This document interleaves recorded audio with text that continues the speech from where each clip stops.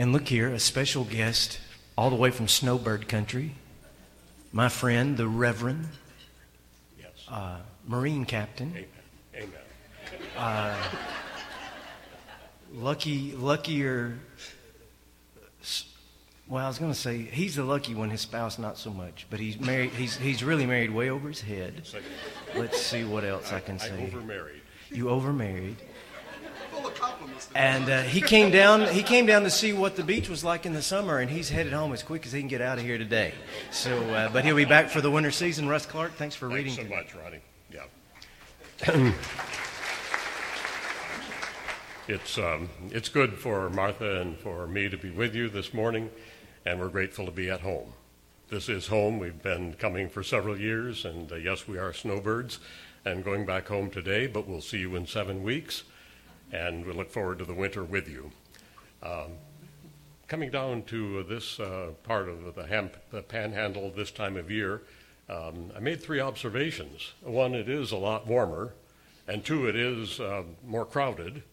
And 3, there are a lot more bikinis on the beach. There are. The reading for today is taken from the Gospel. How is that for a segue? That's great. You're on a roll, Ron. The master of segues, yes. The truth shall set you free. The truth shall set you free. Exactly. The Gospel of Luke for this morning, written by Luke, the beloved physician he's called. For Roman Catholics, he is the patron saint for doctors and for surgeons. He was a companion of St. Paul on those first missionary journeys, and the reading is from his Gospel. As Jesus continued on toward Jerusalem, he reached the border between Galilee and Samaria. As he entered a village there, 10 men with leprosy stood at a distance crying out, "Jesus, Master, have mercy on us." He looked at them and he said, "Go, show yourselves to the priests." And as they went, they were cleansed of their leprosy. One of them, when he saw that he was healed, came back to Jesus, shouting, "Praise God!" He fell to the ground at Jesus' feet, thanking him for what he had done. This man was a Samaritan. Jesus asked, "Didn't I heal 10 men? Where are the other 9? Has no one returned to give glory to God except this foreigner?" And Jesus said to the man, "Stand up and go. Your faith has healed you." And this is the word of God for the people of God. Thank you.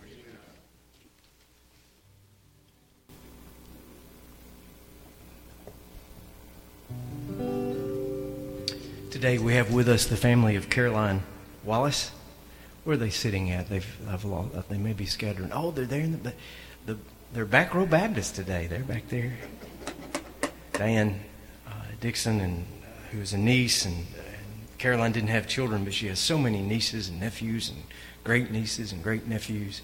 And I'll say more about Caroline here in just a few minutes. She passed away recently, and these flowers here before us are from the family today to share in her memory and in her honor. And I have one great memory I'd like to share real quick. One day I was driving down Highway 98, moving along at a pretty good clip of speed, and this big, massive 1970s vintage automobile passed me like I was backing up. And I looked over, and it's Caroline. She's got the window cracked. That red hair is in the breeze. I mean, just flying. I picked up the phone and called Cindy and my wife and said, "Your buddy Caroline just nearly ran over me on Highway 98. I guess she was 90 at the time and still driving. And I'm not saying she was driving reckless. I'm not saying anyone should have taken her license away from her. But she sure was driving fast. And every time I've thought of her since then, I've thought of this song. So I'd like to share it this morning.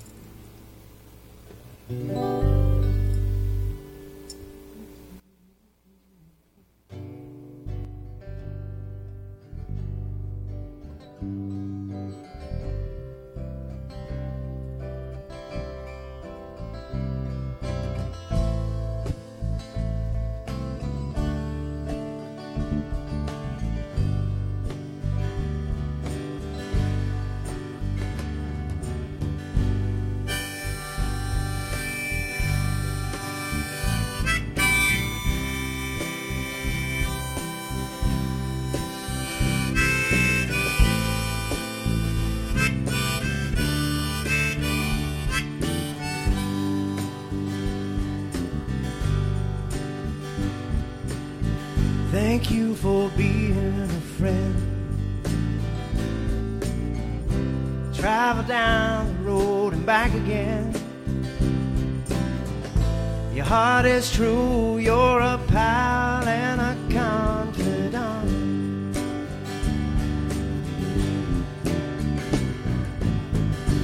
Not ashamed to say, hope it always will stay this way. My hat is off, won't you stand up, take a bow.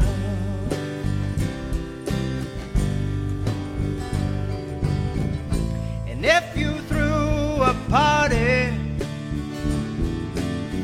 invited everyone you knew, you would see the biggest gift would be from me. The card attached would say, thank you for being a friend. Thank you for being a friend. Thank you for being a friend. Thank you for being a friend. There's no greater golden girl than Carolyn Wallace, right?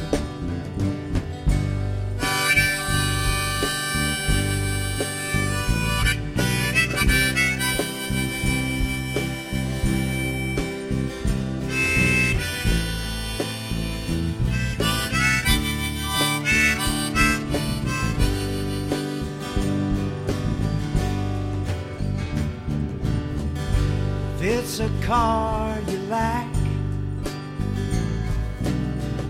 I'd buy you a speedy Cadillac. Whatever you need, any time of the day or night.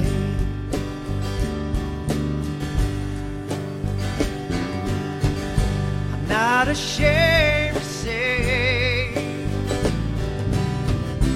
hope it always will stay this way.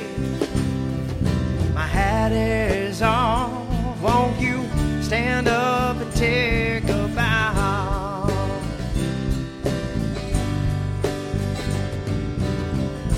And when we all get older,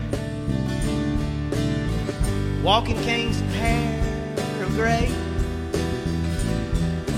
have no fear, even though it's hard to hear. I will stand real close to you and say, thank you for being a friend.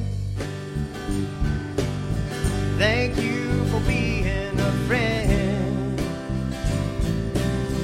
Thank you for being a friend. Thank you for being a friend.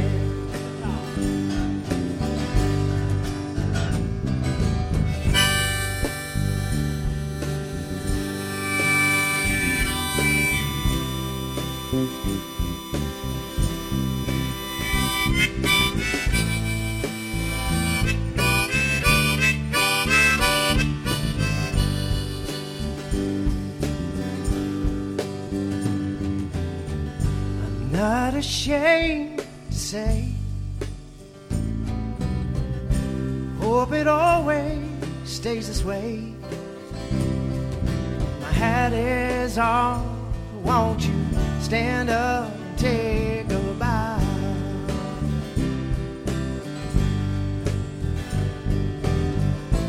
If you threw a party, invited everyone you knew,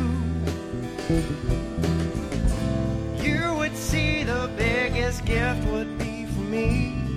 And the card attached would say, thank you for being a friend. Thank you for being a friend. Thank you for being a friend. Thank you for being a friend.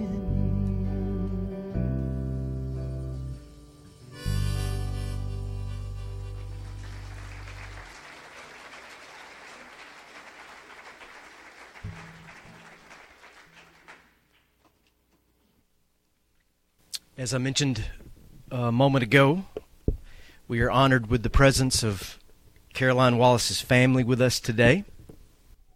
Again, her family is with us today, and they shared with me, her family did, that there are two groups of people here in South Walton County that were very important to her.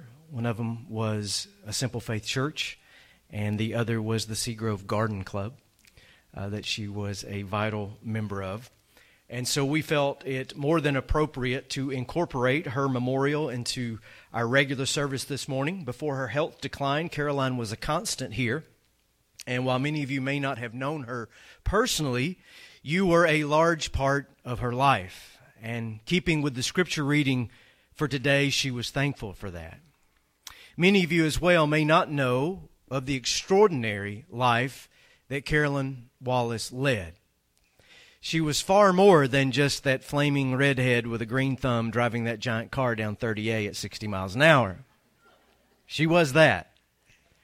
Caroline was born in Winder, Georgia, January 10th, 1925. 1925. Mussolini was in power in Italy. The first Iditarod was run, not as a contest, but to save the village of Nome, Alaska from diphtheria. The Great Gatsby was published that year. The Scopes Monkey Trial in Dayton, Tennessee began. Mount Rushmore was completed and dedicated. Paul Newman was born that year. So was Yogi Berra, B.B. King, Margaret Thatcher, Barbara Bush, Robert Kennedy, and Johnny Carson. Calvin Coolidge was the President of the United States. Sears and Roebuck opened its first store in Chicago. The Grand Ole Opry was born and began broadcasting on WSM radio in Nashville. Scotch tape was invented. And Billy, Alabama won its first national championship in 1925. I did my penance, okay? So we can let it go, all right? A loaf of bread cost 9 cents. You could buy a brand new Chevrolet for $525. Raggedy Ann was the most popular child's toy. Education was not yet compulsory in this country, and the life expectancy of someone born that year, like Caroline, was 54 years. Caroline Saunders Wallace lived to be 94 years old, outliving her parents and 7 siblings. She was a graduate of the Georgia Baptist School of Nursing at the height of World War II and also the University of Maryland. She studied at Johns Hopkins University, Emory University, and the University of Michigan.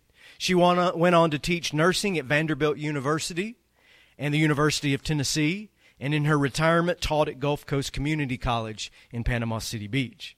Nursing was indeed her passion, the compulsion that she had to help others. And I like, just a side note, that Minnie Pearl was one of her peers in the teaching profession, by the way, just as an aside.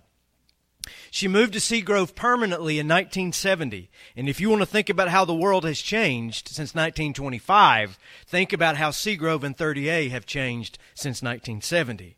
This remote, pristine, undiscovered paradise that it was. That move was the fulfillment of a dream. Her late husband was from Defuniak Springs, and he would fish in the Gulf of Mexico as a teenager and as a young man. And one day, as he was coming into harbor, he gazed upon the beautiful white cliffs of Blue Mountain Beach and Seagrove, and he made himself a promise that one day I will live there. And he and Caroline did, both of them finishing their days right here in the land that they loved so very much. You never know who is living among us. Did you know all of that about Caroline Wallace? You see a tottering old man or a frail old woman, and the temptation is to think that they are a nobody, that they're used up, that they're has-beens. Well, okay, but they were once as young as you and younger. They were once in the prime of life. They were once children. They were once exceptionally gifted, talented, engaged, trained professionals. And just because they now drive a car much too large and much too fast and spend time planting flowers and setting gemstones and petting dogs doesn't mean that they still aren't those things. They are. It just means that their part has been done, and it's time for others to do their part. Caroline Wallace was a member of a group of people that Tom Brokaw called the Greatest Generation. Born before 1930, this group endured the Great Depression. They took on the burden of the Second World War, all of them. And the heroes of that war weren't just the soldiers overseas. It was those like Caroline who persevered to get an education, who healed, who taught school, who became civil servants and shopkeepers, who wove a social and societal tapestry that we enjoy unto this very day, though we preceding generations intent on tearing it apart. Without the sacrifices of Caroline Wallace, her generation, and there are so few of them left, we would not enjoy the bounty that has been ours. And surely we can find it in our hearts on a day like today to have gratitude for those that have lived their lives before us. The lectionary text today, which you have heard read, is Luke 17:11 through 19. And what a beautiful story it is. One known to us only because of Luke. And I think it's appropriate today that it's a story about healing, about giving life back as Caroline spent her life. 10 men approach Jesus. They are lepers, not big cats with spots. Lepers. These men have leprosy, and this is a leper colony. And they shout to Jesus from a distance for Him to help them. And they did not ask for healing directly, though certainly that's what they wanted. They ask only for mercy. They want to be made well, to be restored, and they are careful to keep their distance because that was the proper protocol. In Jewish society of the time, leprosy was common, but it also meant staying away from society. You didn't go to church or temple. You didn't go to synagogue. You didn't go to family gatherings. You didn't live at home. You were in quarantine because leprosy was so highly contagious. And so legally, socially, and religiously, they were cut off from Jewish life altogether. It is hard for us to imagine that sort of stigma attached to this disease as we don't encounter anything like that, especially not here in the West. Leprosy today is known as Hansen's disease. It can be cured with $200 of antibiotics. And it's gone. But in that day, it was a death sentence. Because what happened with leprosy is that the nerve endings of the skin, it's a nerve disease, the nerve endings of the skin would stop functioning. And so you would lose, like neuropathy, your feeling. And you wouldn't even know if you had hurt or cut yourself. And before long, the skin would turn white and splotchy, and then gangrene would set in. And I'm not exaggerating when I say entire parts of your extremities would just begin to fall off. And it also affected the eyes and caused blindness. It affected the respiratory tract and caused the inability to breathe. It's a horrible disease. Something like out of a zombie movie these days. But it wasn't science fiction, it was real. And what does Jesus say to these lepers? He says, go and show yourself to the priest. What a strange instruction that is. And as they go, they are made whole. See, there was a method for lepers, the disease, to come back into society. If by some miracle of God their health was restored, they would go to a priest, and the priest would, not a doctor, the priest would examine them, look at their skin, and then there was this elaborate ceremony to bring them back into the community. They'd kill a few birds, make a few prayers, and drink some olive oil, and spray some water, and jump around on one foot and pat it. That's just a slight exaggeration, but there was a big process to this. Because to enter back into society was not a medical issue, it was a religious issue. Because once you had this kind of disease, you were considered untouchable, cursed of God. Because the feeling was that only those that had God's anger set against them would suffer like this. And isn't it still true all these years later that most of our religious ceremonies are about keeping the riffraff out? Still, to this day. But here in this ceremony, they're going to be brought back into society. Now they're made whole, and maybe that means that fingers started growing back, earlobes started growing back, sight is restored, they could feel their lungs inflate for the very first time. And they all run to the priest except one. What does he do? He comes back to Jesus. He doesn't go and hug his wife who he hasn't touched in 10 years. He doesn't go and scoop up his children who he had to leave behind when they were newborns. He doesn't go see his dying parents one last time and kiss them for the first time in a decade. None of those things. He goes straight to Jesus and gratefully worships at the feet of this Jewish rabbi, and he is a Samaritan. He's got the double whammy.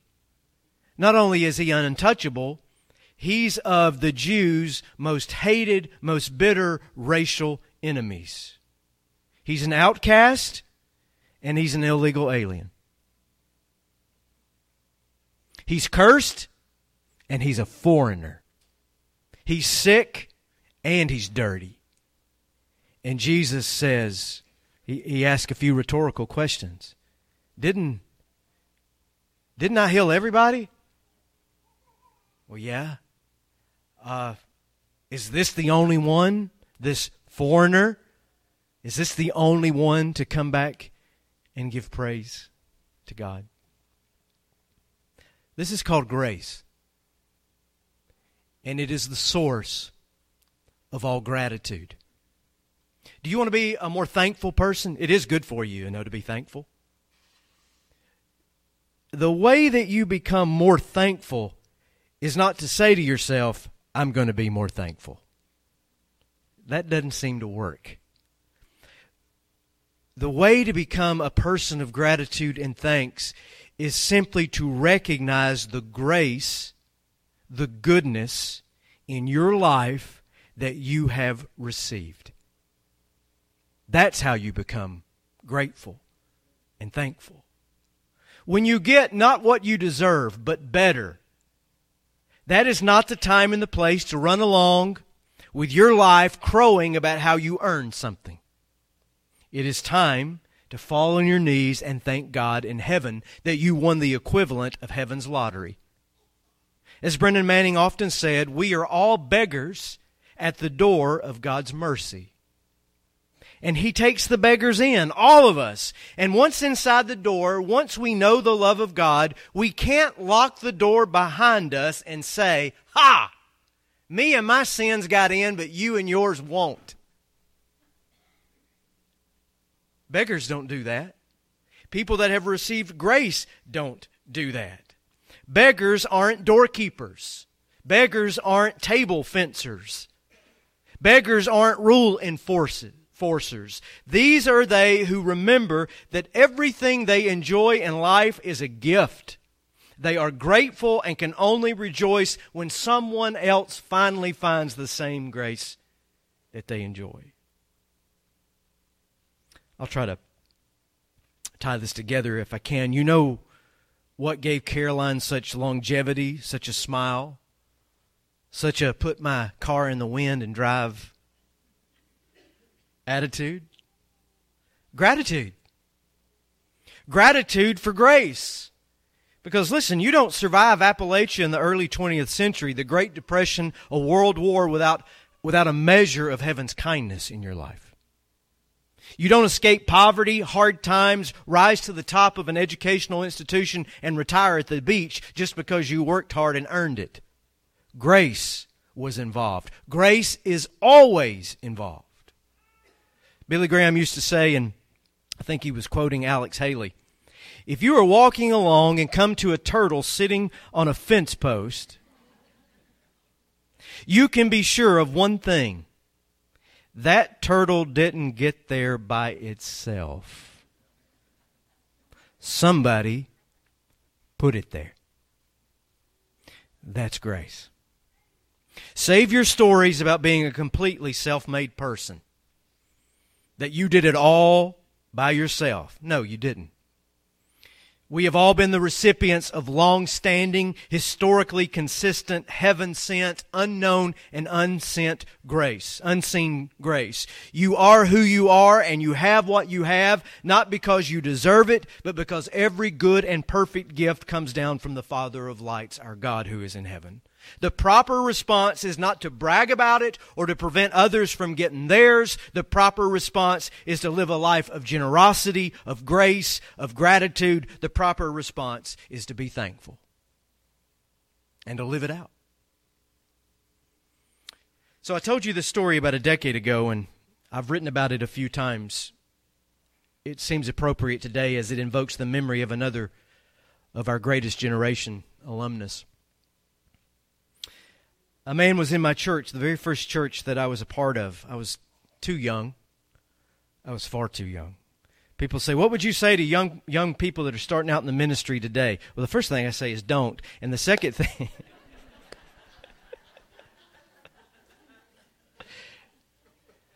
I'm kidding. Kind of. The second thing I say is don't get started too early. I was ordained at 21 years of age. I was on staff at a church shortly thereafter, and I was much too young. And one of the reasons that I remember this event is because I was too young and overwhelmed by what to say and by what to do. It was Christmas Eve, 1997. And I had moved on from that first church to my second church, and there was a young lady that had been in my youth group at my very first church assignment, and she had come to the church that I was now pastoring. Her name was Greta. Greta's a school teacher today, fantastically successful. Lives on the family farm still. On Christmas Eve, 1997, her father was killed in a farming accident. His name was Grethel Thomas. And he didn't come to church much, but he showed up on occasion. And if you grew up on a farm, you know that even if it is a holiday, the cows still have to be fed. And he was moving those giant round bales of hay, and it was a foggy Christmas Eve, and he pulled out on a highway, didn't see a car coming, and was killed. And so there I am, much too young to know what to say or what to do. And I was given this, thankfully, talk about grace, a very small portion of the funeral service. And the rest of the funeral service was given by a man who came in. He was a Baptist minister, Baptist preacher named T.J. Cleveland. I met him one time at the funeral and never met him again. He came in that day, and like I've already said earlier, he was a man in his 70s by then, and he was on crutches, and he was stooped over. And again, when you're young and full of yourself, you tend to think, well, who's that old man? Then you wake up one day and you have this on your face and you say, well. So I did my small part, and TJ got up to speak, and he got up behind the podium, and he set his crutches against the podium, and he grabbed hold of the lectern to lean on, and big tears were just running down his face. And he said, I came back today one last time to say thank you. And then he told this story. In the summer of 1944, Grethel and TJ were young men in the 91st Infantry Division of the U.S. Army, making landings in Italy. Their unit engaged with German and Italian enemy in what is now called the Gothic Line Campaign. Dreadful days of heat and fear, bloodshed and loss. The campaign consisted of fighting from pillbox to pillbox, foxhole to foxhole, weaving through barbed wire and entanglements, negotiating minefields. TJ stepped on one of those mines. It instantly blew off both his legs and propelled him down a cliff strewn with mines. It was the heat of the battle. Bullets were flying. TJ called from the bottom of the ravine to his friends to leave him, to not take any risk. And Grethel took a rope and tied it to a stump and weaved over the course of 8 hours down that ravine between mines and shooting bullets with shrapnel and 2 bullets already in his body. And he picked up his comrade TJ off that ground with no legs and tied him to his back, and for 8 more hours climbed out of that ravine. This man who had been a simple farmer in our community all my life, Purple Heart, Bronze Star, a jewelry box full of medals that nobody knew about. And this man shows up at the end of his life and gives this eulogy. And he's standing there, crippled, but alive.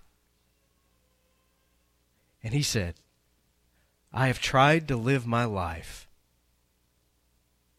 in grateful thanksgiving that this man gave that life back to me. So I came back one last time to say thank you. That's how you live.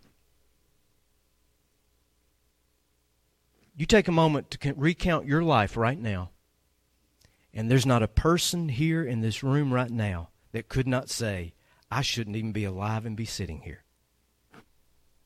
Am I right? But here you are, and that is a gift of God. So take what you have and live it accordingly.